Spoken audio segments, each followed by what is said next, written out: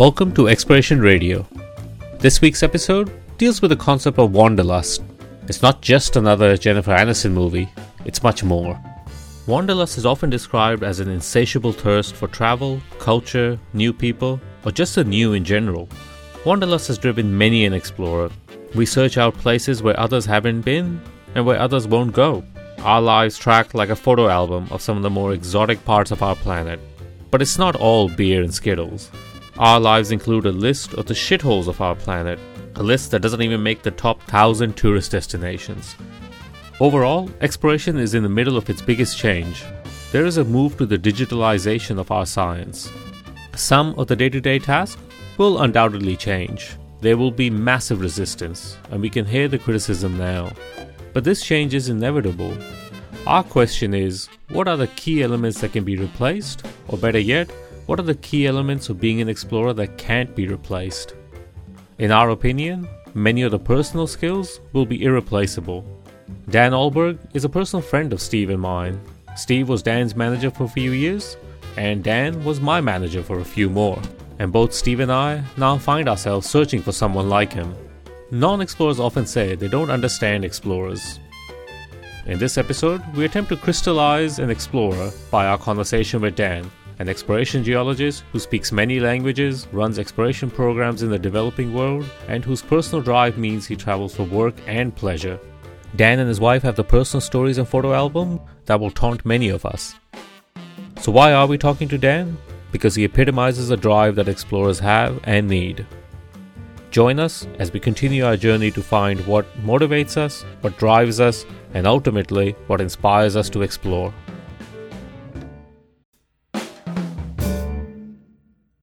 We had wanted to do this interview live, but staying in the theme of this episode, Dan was somewhere in the middle of Africa. So we had to do this interview over the internet. And because many places in Africa don't have the best internet, there is an effect on the sound quality in parts.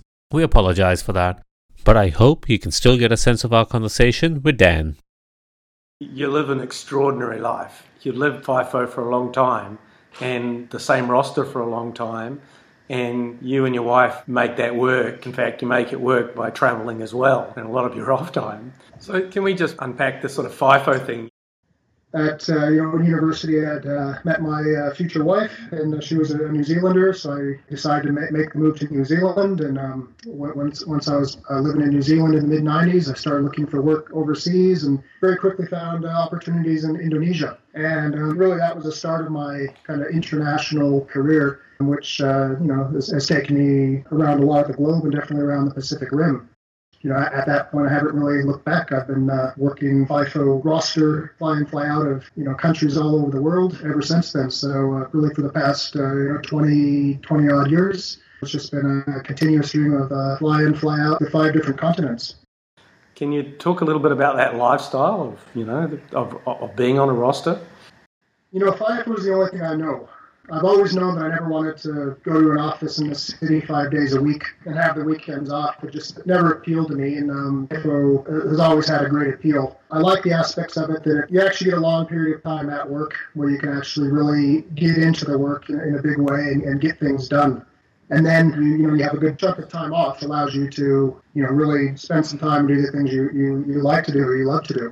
And, for me, that time off is generally about travels. And I actually spend very little time at my home, wherever that might be, whether it was in New Zealand or now Cape Town. I end up spending very little time there. And most of my time is spent with my wife out traveling, around New Zealand, around South Africa, and around the world in general. And it's it's a lifestyle that we both just love. I just couldn't imagine now going back to a normal 5 day a week job where you didn't get that, where you only got one chance a year to travel basically during some annual leave or something.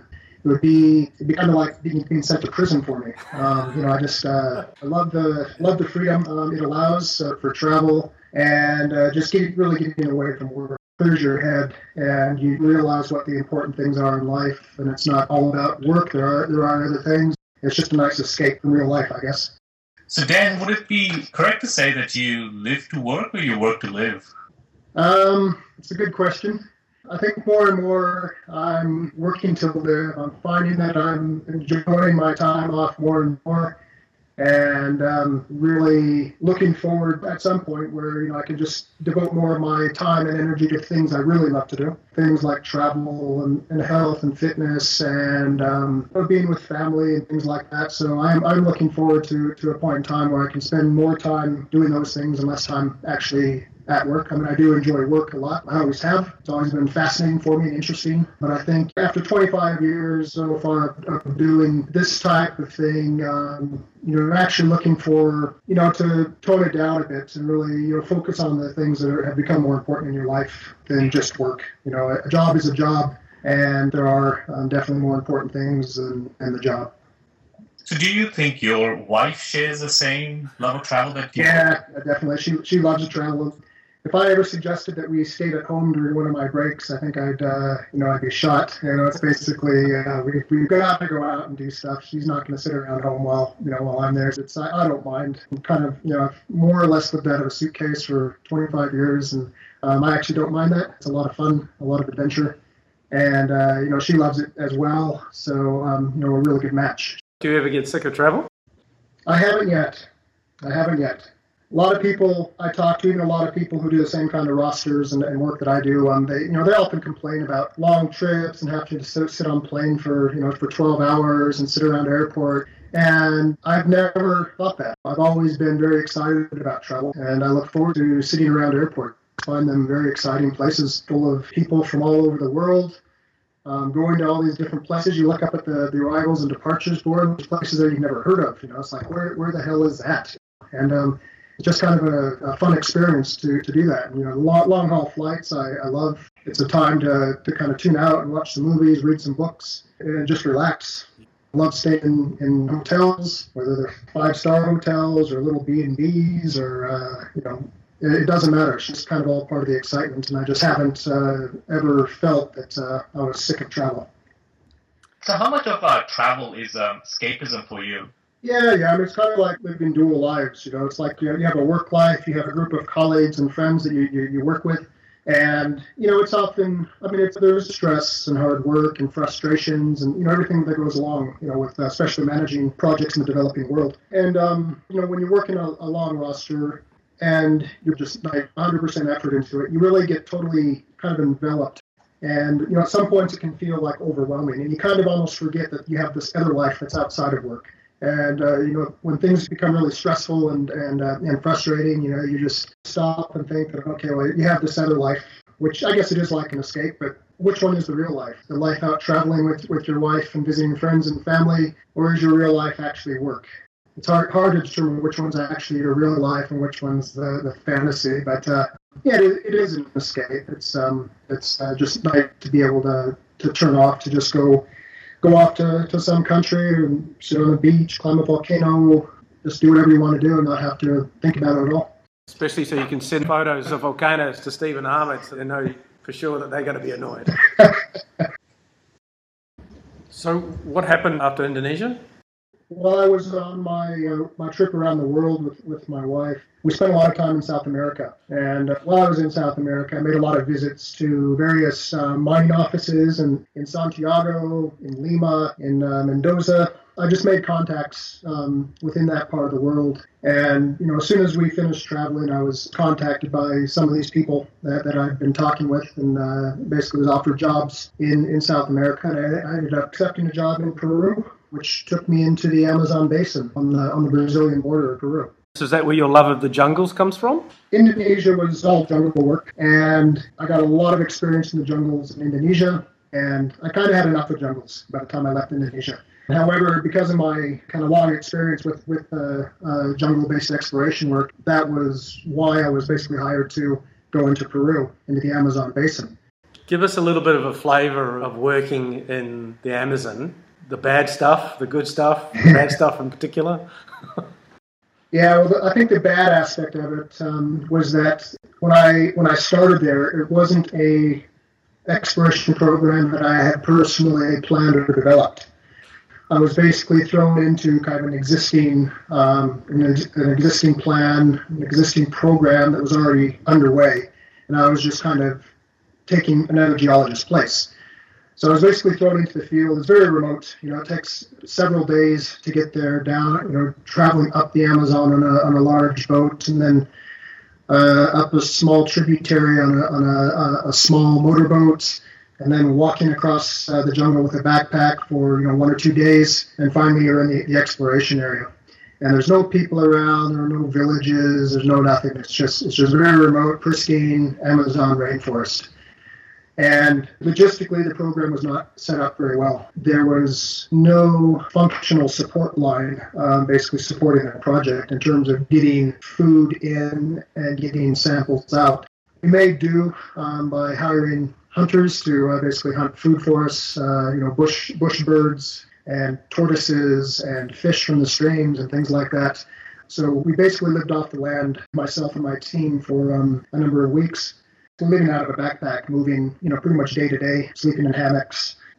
Spent a lot of time being hungry, obviously, but we got the work done. And, once that hitch ended, I was able to kind of go back and recalibrate the program and basically get all the proper support we needed, including helicopter support and the proper manpower in the field to ensure that we kind of had a safe and productive work program where people weren't going hungry and we weren't forced to shoot bush pigs to survive. You're a very disciplined guy, extremely disciplined, and working in the developing world requires a special type of person. It's a remarkable story of how disciplined you are to learn languages, continue to train and keep yourself fit and do your job. It doesn't seem like there's enough hours in the day to do all of those. Yeah, no, it's true. It's very difficult to find enough hours in the day for everything. But there's a lot of discipline involved there, and it's something. The discipline aspect of it is something that I've always had. Part of it's getting into some routines. Especially when you work in a FIFO roster, and that you can basically prioritize your day, around the things that you have to do and the things that are important to you. And I don't consider my health and fitness. I don't consider that something optional. That is something that I do every day as a priority. The health and fitness aspect is a priority that actually prioritizes my work. So I always try to make sure that I do that no matter what. Getting enough sleep and good nutrition, those type of things all come into that. Taking care of yourself over your job. The language side of things, since my first overseas posting in Indonesia, I've been studying languages. I guess in Indonesia it was a necessity. I was kind of thrown out into the bush, into the jungle of Indonesia with no other English, and I had to pick up the language. Fortunately, Indonesian is a fairly simple language, and I bought some dictionaries and phrase books, and after a few months out in the bush, it was fairly easy to pick up, and I developed my language skills there over the course of about 7 years that I spent there. It's a lot of hard work, but in the end, it was actually one of the most rewarding aspects of working overseas or working in a foreign country that I found. It was amazing to be able to talk to people, not my own team, as well as villagers and other people you meet in the street, just being able to talk to them and communicate with them in their own language. I've seen so many times in all the countries I've worked where, the expats go into the country and make no attempt to really get into the culture and get into the language and really connect with their team and with the local people they work in. And they often struggle managerially. They really haven't made that connection with the people. And it is a big part of the management of teams, especially when you're managing teams in developing countries. A lot of them won't have English language skills, and it just lubricates things so much better if you can actually talk to your team in their language, and you just immediately have that connection. You build that rapport, and you actually feel like you're kind of part of a family. Such a rewarding aspect of the whole travel experience for me that I just kind of replicated that experience in every country that I've worked in. So Dan, in your career, what are some of the things that you've found really challenging? Well, I mean, there are physical challenges and there are other challenges. The other challenges involved in exploration generally have to do with the working environment that you're in, the political environment. In the developing world, you come up against a lot of the same things, country after country. And things like corruption is kind of ubiquitous in the developing world. Some countries are worse than others, but it's always a very big challenge to undertake an exploration program, kind of submitting to the corrupt practices that are pretty much everyday parts of the daily life of these countries. Obviously, a big challenge is the workforces. Finding and developing competent personnel in these countries. It's a huge part of the job to basically build teams to hire people that have fairly limited knowledge, limited experience, and actually building that team up, building knowledge, building experience. In the end, producing a team that's efficient and functional, and actually producing geologists eventually become so competent that they're then able to actually go out and become expats themselves and work in other countries. So it's a long process. You're looking at 5 to 10 years to kind of build really competent teams like that. But it's always rewarding to see some of the geologists that you've trained, from when they were first graduates, 10 years later, they're actually working overseas in other countries as expats. You can never look at going into a country as, a short-term prospect. You really have to put in some long-term effort to build teams and get them to the level where you can actually go out and make discoveries. One of your really good personality traits is exactly that. I spent 2 years working with you in countries, and I think I learned a lot about how to socially handle an exploration project rather than just the technical side. I think in developing countries, that's probably the biggest challenge. Do you feel the same way? Do you think that the social aspect is sometimes more important in these projects rather than the pure technical side? Well, if you want to get the most out of your team, yes, the social aspects are incredibly important. And, there are subtle differences from country to country and how you go about that. But you definitely do need to get that buy-in and definitely that involvement of the national workforce, into the programs and in allowing them to make decisions, based on the information, the data that they basically have.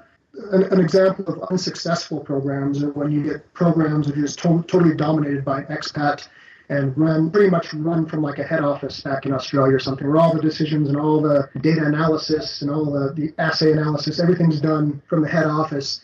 And then direction is fed out into the field to the guys and say, you guys do this. And generally those programs aren't successful in the long run. My philosophy is that we basically have our decision making in the field on the site, and we involve all of our people, not just a group of expats, but you involve your full team, your national geologists as well, and you look to them to make decisions based on the work that they're carrying out. I mean, often your national workforce, the guys are logging the drill holes, logging the RC holes, doing the mapping, doing the sampling. They actually have the best knowledge of the geology out there. And, to just kind of ignore that and have someone in head office make a decision is it's a folly. I mean, I think this is a really good point. I remember you and I sitting in Tanzania, and one of the goals we gave ourselves was to make ourselves redundant by the end of the project. Yes. I think that's probably one of the best goals we've ever had in a project. It forces you to do it.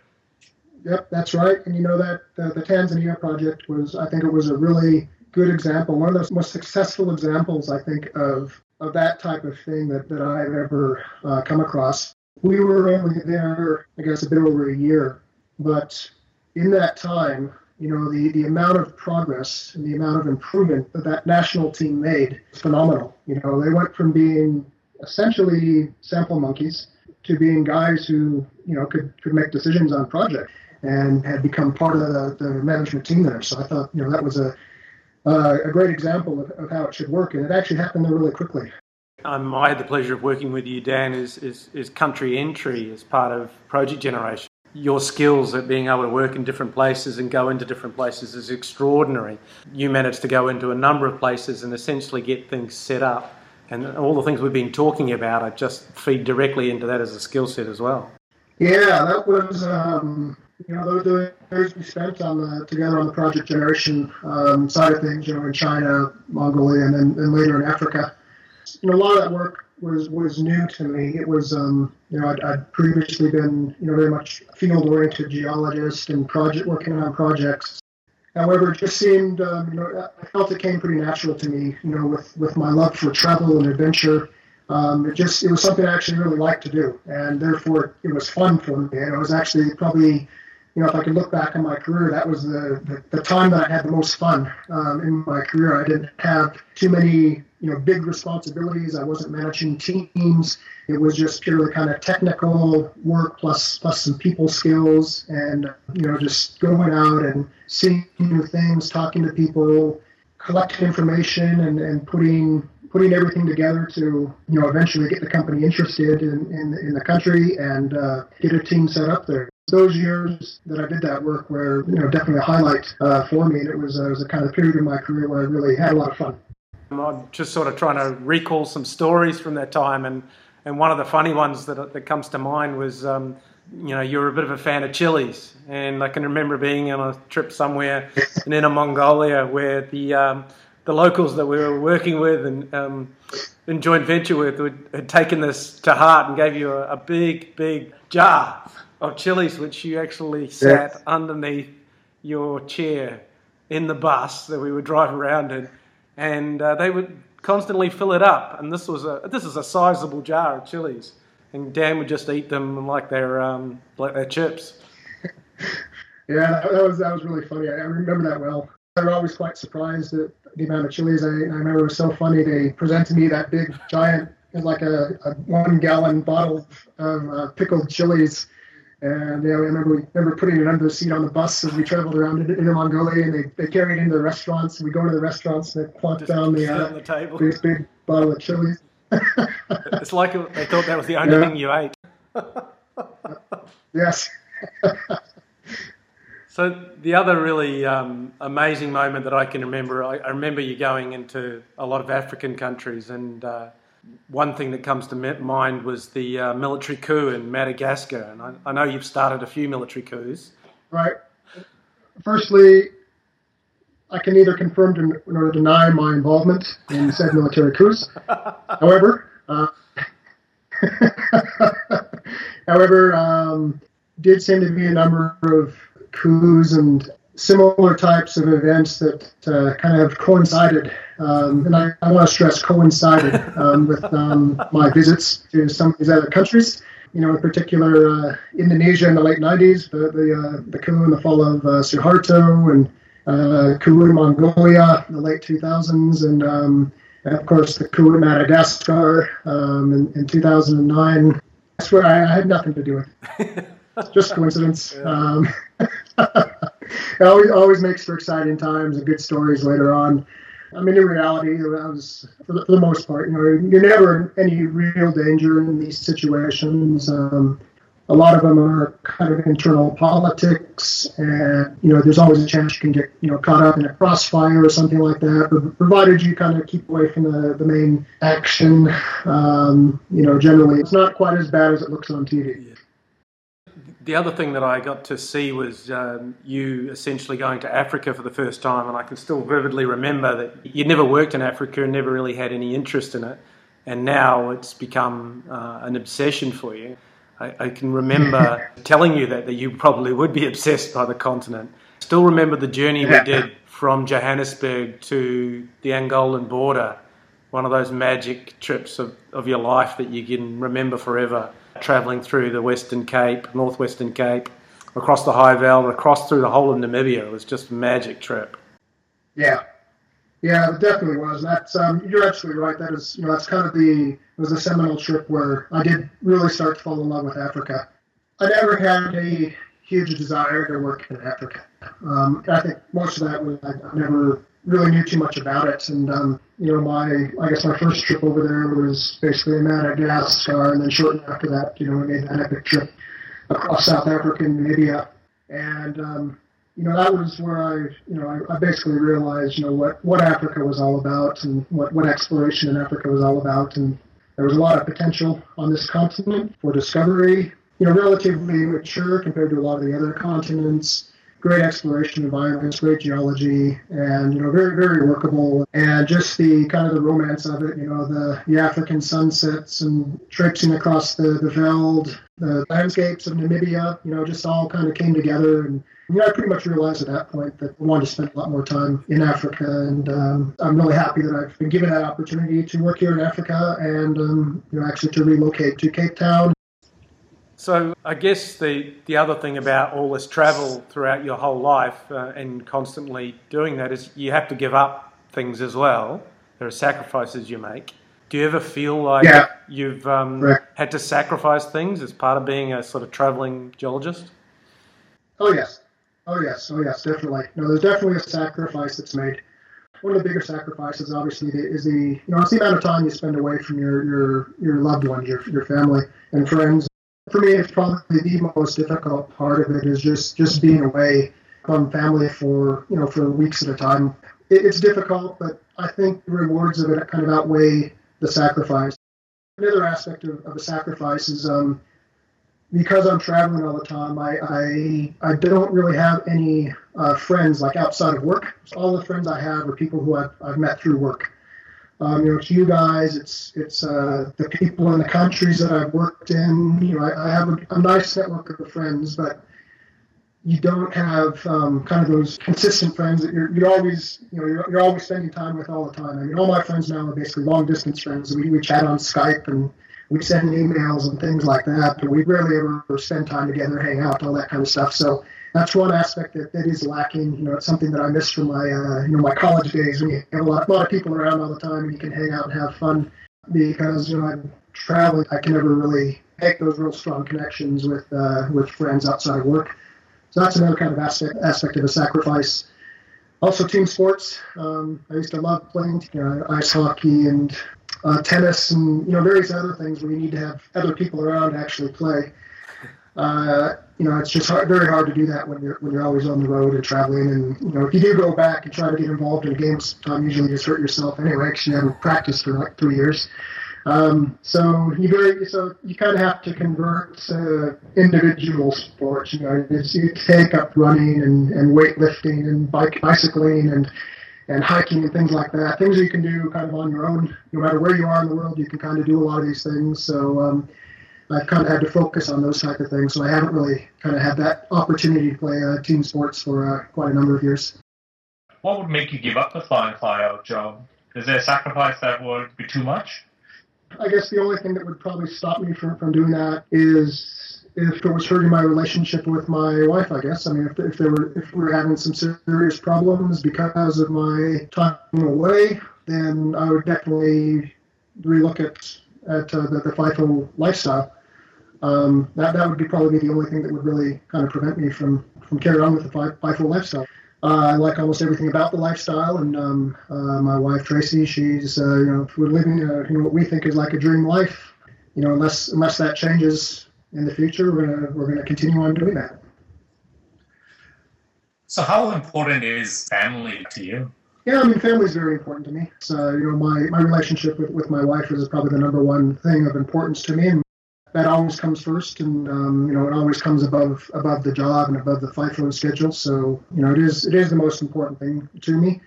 In addition to my wife, I've got family in the U.S. as well as family in New Zealand. We try to remain close to as well. Obviously with the distances involved, it's very difficult, but we still have a very strong relationship with all my family members and regularly travel to the U.S. and New Zealand to visit them. I rank family as the most important thing in my life. The justification for that is that you moved to Invercargill, which is described as the asshole of the world. Yes. I think it's a quote from Mick Jagger when the Rolling Stones went there in the 60s or 70s or whenever it was. I spent 20 years living in Invercargill, New Zealand. I loved it. I had a great time there. I loved traveling around New Zealand. New Zealand's my type of country with the outdoor opportunities and the people, and it was the best time of my life. Although the climate can be less than ideal. That's an understatement. It was actually a lot better than the climate where I had previously lived in Alaska. So it was actually a step up for me in terms of as far as climate goes. it wasn't that bad for me, and the fact that I wasn't really there that much helped as well. But I loved Invercargill, and I loved the people there. I love how it's so real, just a real New Zealand working class community. There's nothing pretentious about it. Just a lot of hardworking farmers and miners and people like that. I like those kind of people that work hard for a living, and I fit in pretty well there. There is one important thing that you did learn from all that time, though, which is which rugby team to follow, Dan. Yeah. I'm a New Zealand citizen now, and one of the preconditions of getting my citizenship and my passport was I had to pledge allegiance to the All Blacks. If it ever comes out that I've talked negatively about the All Blacks or I've supported another team, then it's actually grounds for revoking my citizenship. So it's something I do have to be very careful of. I must admit I have become a fan of the All Blacks during my time in New Zealand, and I definitely try to catch their games, their international tests whenever I can. I do feel proud when they win the World Cup time after time. I think that's great, Dan. Thanks very much. I really appreciate it. We wanted some human stories of your life, the stories of what motivates you to be such a travelling geologist. That's excellent. Thanks very much. Yeah, look, thanks for thinking of me. I guess when you spend a lot of time in these places and, you don't always receive a lot of feedback on kind of you as a person type of thing. And, I don't think what I do is that special, but, I guess from other people's perspectives, that's interesting and, definitely kind of out of the ordinary. But it's just me. It's just me doing what I like to do, basically. For those that ask why we do what we do, out of the ordinary, that's Dan Olberg. A lust for travel is a key want in an explorer. We have wanderlust, but it comes with a price. It comes with sacrifices. Is this a key skill in an explorer? A passion for travel, for the new? You bet. Let's see a machine do this. It seems like people like us are kind of more and more rare in the industry, it seems, these days. You just don't really seem to get that same passion for, going out and traveling and seeing new things and meeting new people and immersing yourself in new cultures. It's just doesn't seem to be so popular these days amongst kind of up and coming people. So it's always great to talk to guys like you or kind of kindred spirits and this sort of thing.